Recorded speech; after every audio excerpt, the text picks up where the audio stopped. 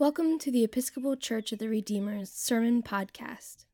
The readings appointed for this sermon are from the book of the prophet Zephaniah, chapter 1, verse 7, and verse 12 through 18, Paul's first letter to the Thessalonians, chapter 5, verse 1 through 11, the Gospel according to Matthew, chapter 25, verse 14 through 30, and Psalm 90, verse 1 through 8 and 12. Open our minds, warm our hearts, but also bend our wills, for we seek to hear your word. Amen.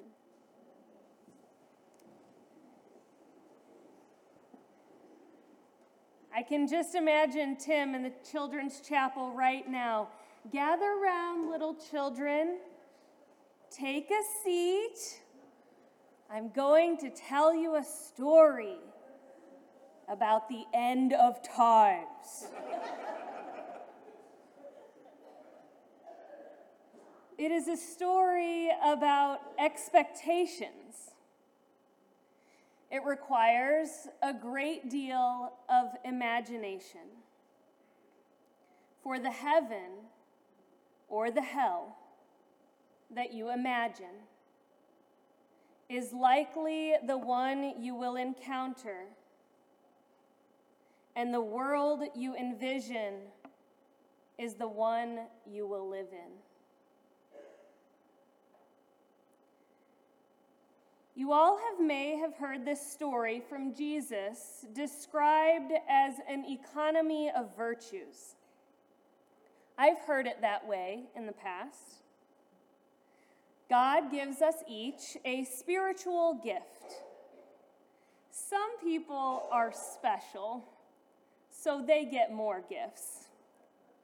A very convenient translation for all of the high achievers in the room. Anyway, everyone gets something, and don't worry, God won't give you more than you can handle. But, just like late-stage capitalism, this story doesn't check out. God wants a good return on his investment? Better read up on those self-improvement manuals because Jesus is coming, so you better look busy.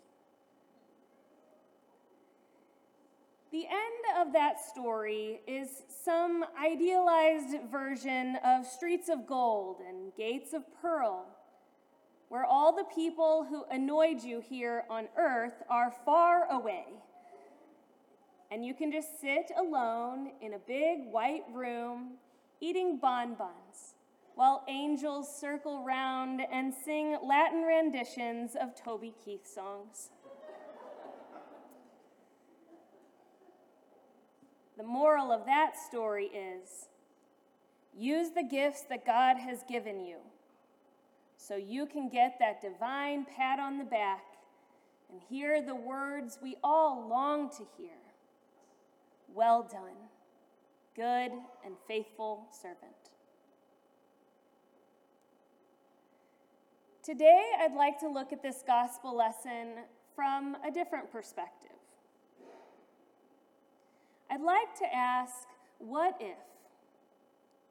What if this passage is less about getting what you deserve and more about an impending and uncalendared eschaton that begs us to examine our lives and ask the question, if Jesus stood before me today, would I be ready to give an account for the hope that is within me?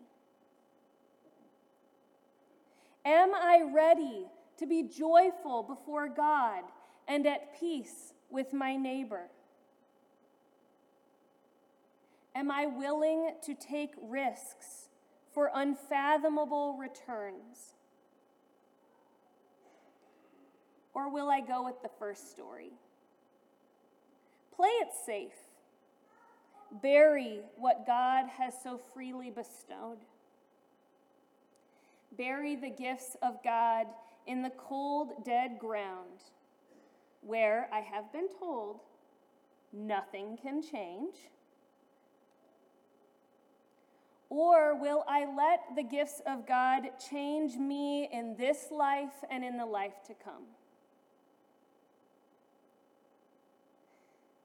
This type of self-reflection doesn't present itself often in our common culture. Taking a moment to pause and reflect and take stock of where we are at is much less valued in our society than is the mindset of getting ahead. So today's gospel lesson is actually a gift to us. An opportunity to examine what we are doing with God's currency of love and create for ourselves a rule of life that is consistent with the life, death, and resurrection of Jesus Christ. I learned a little bit about rules of life when about 5 years ago, I took part in a discernment and wellness program for Episcopal clergy called Credo. It's a week-long exploration of several areas of human wellness, including physical health, emotional health, financial health, relational health, and spiritual health. And on the last day of the session, you are asked to take a guided practice, a guided exercise in creating a personal rule of life. A set of stepping stones that will guide you toward health and wellness and a closer relationship with God and neighbor. Your rule of life is meant to be written out and spoken aloud. The voicing of a commitment to live your life in a particular way, not unlike our baptismal covenant we say here together in church. A discerning rule of life will acknowledge moments in your past when things were going pretty great, or present times when hope feels lost. It also includes flashes of future where reconciliation and relational thriving replace fear and sloth. 5 years ago, I sat down to make a rule of life and I asked myself, what am I doing? And what do I wish I were doing? What am I doing, and what do I want to be doing? I looked back to see times of great transformation and growth, each marked by holy risk and God's holy potential. I took time to lament the gifts that I had buried and did my best to dig them up out of the ground and set them in the light and give them a chance for new life. Here's what I came up with. My personal rule of life that I wrote 5 years ago and which hangs in 2 places in my home where I can see it daily. One in my house where I live, inside the medicine cabinet in the morning when I put on my contacts. And the other is in my office upstairs here at church. They're not nearly as extensive as the rules of life written by saints like Benedict and Francis, but they're meaningful to me, and I wanted to share them with you today. It's portioned into 6 guiding principles. Number 1 is slow down. Some of you know I need this. Number 2 is seek peace. Seek peace. Number 3 is find joy. Even when the day is terrible and everything is going wrong, number 3 asks me to find joy. Number 4, which might need a bit of explaining, is pray to the 3 in 1 with 1 and with 3. So some of you know that I have a husband and 2 little boys at home, my family. So pray to the 3 in 1, the Holy Trinity, with 1 and with 3 reminds me to pray on my own and with my family. Number 5 is take risks. Take risks. And number 6 is give generously from a place of gratitude. Number 5 on my list, take risks, comes from a place of experiential learning.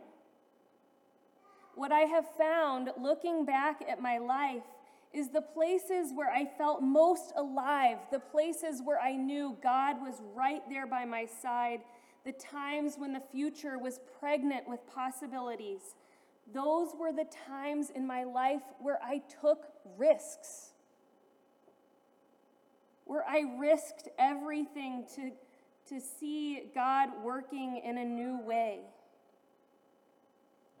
Taking risks. That's what the first 2 servants in our gospel lesson did today. They risked everything that they had and doubled their reward. The talents. 5 talents in Jesus' day equates to enough money to fund 75 years of manual labor. 75 years of labor for the servant to whom much was given. Talk about a high-stakes investment. He put it all on the line to gain more. The second did the same. 30 years of manual labor. He could have lost it all, but instead he put it to work and gained even more. After reading the gospel lesson again this week, I was struck by the words of the 3rd servant, the one who lost all that he had been given. After a harsh rebuke of God as the one who reaps what they do not sow and gathers what they did not scatter, the 3rd servant openly admits that he buried the gift in the ground. Good as dead it was. Because, and he says, because I was afraid. Because I was afraid. Afraid to take a chance on God. Afraid to take a chance on himself. Afraid of what he might lose if anything were to change. So he buried it in the ground. In fear. And his fear became the opposite of faith.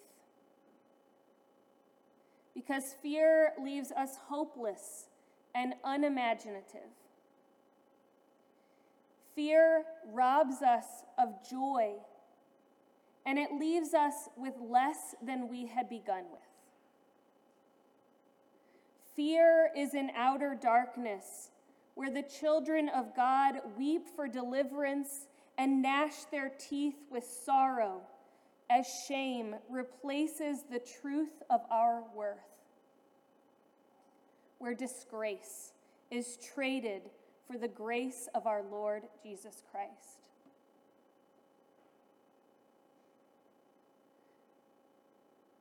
Fear of the unknown can fuel systems of racism and classism and sexism. Fear tells us that there is not enough while we judge the poor. Fear of change keeps us from learning and growing and trying new things. And Jesus says to us, fear not. Fear not. I am with you to the end of the age.